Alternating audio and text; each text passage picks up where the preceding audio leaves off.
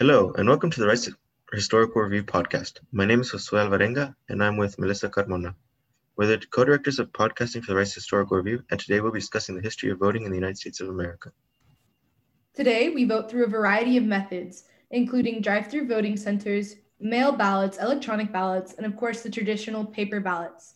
Many of our listeners today may have even casted a ballot during the early voting period, or may be waiting until Tuesday to cast a ballot in the 2020 presidential election.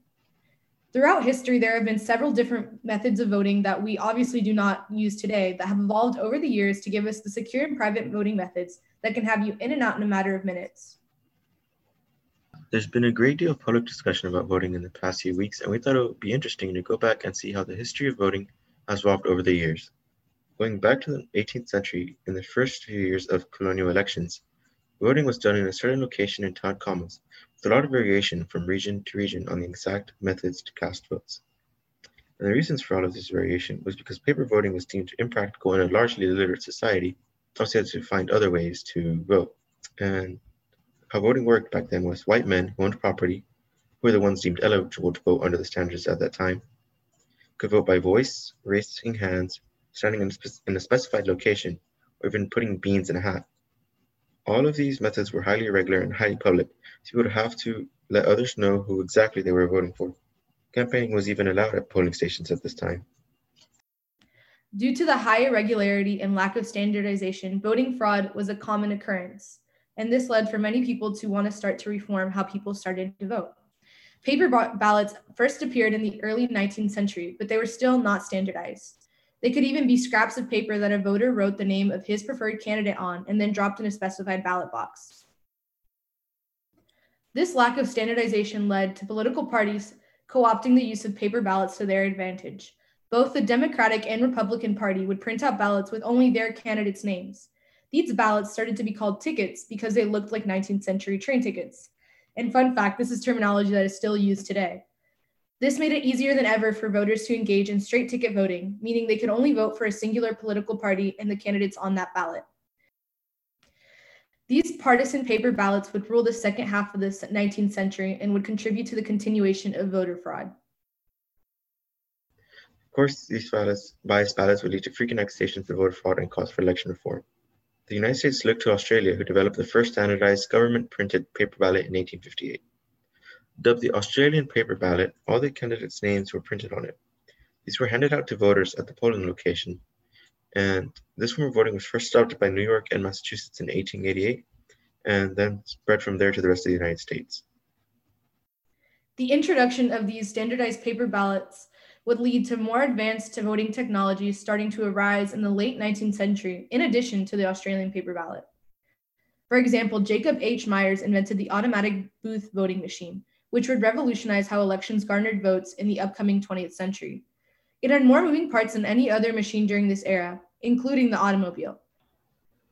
Obviously, it was very expensive and very complicated. Likely, it would be installed in the corner of a polling station where it would be in use for several years.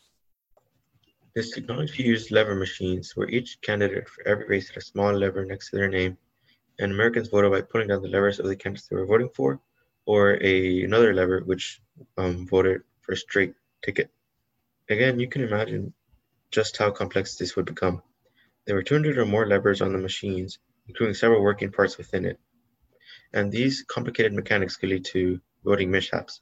It could be serious miscounts if even a single gear was out of place or missing, and someone could rig the votes by tampering with the machines. And often in cases, election officials wouldn't be able to tell anything was wrong due to the complexity of the machine. As time went on, more and more people thought these machines were impractical in a modern society. The first punch cards then came out in the 1960s and were framed as giant technological innovations in the world of how people vote.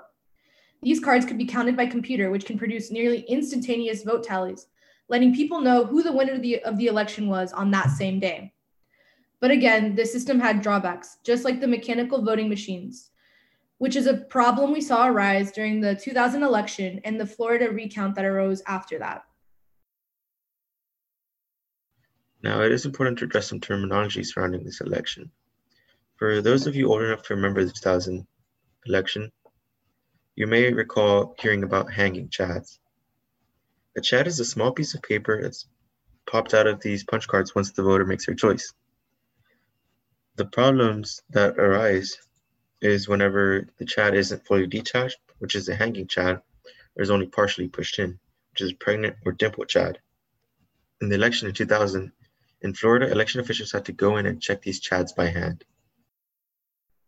After the Florida recount and the subsequent Supreme Court case, Congress passed the Help America Vote Act of 2002, which raised standards for voting equipment. Now, states and municipalities spent millions of dollars on upgrading voting equipment. Although even this had drawbacks that we saw during the 2016 election, where electronic voting machines in 21 states were targeted by Russian hackers. As a result of this targeted hacking, many states have now moved away from this electronic voting by touchscreen and are now switching back to paper ballots. This is made possible by using optical scanning technology, where fillable paper ballots can be mailed out to voters and are then scanned at a later time.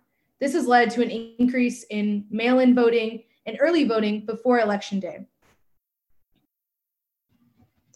Again, as we approach the finish line of voting and await the results of the 2020 election, there are great strides in technology and electoral reform that have worked towards making voting a free and fair process. And remember, if you haven't cast your vote yet, make sure to vote on Tuesday. So thank you for tuning in today. And don't forget to check out the Rice Historical Review Virtual Edition, alongside picking up your hard copies, which are coming soon. In the meantime, check out our other podcasts and short form pieces at www.ricehistoricalreview.com. Thank you for listening, and remember, we further the future by promoting the past.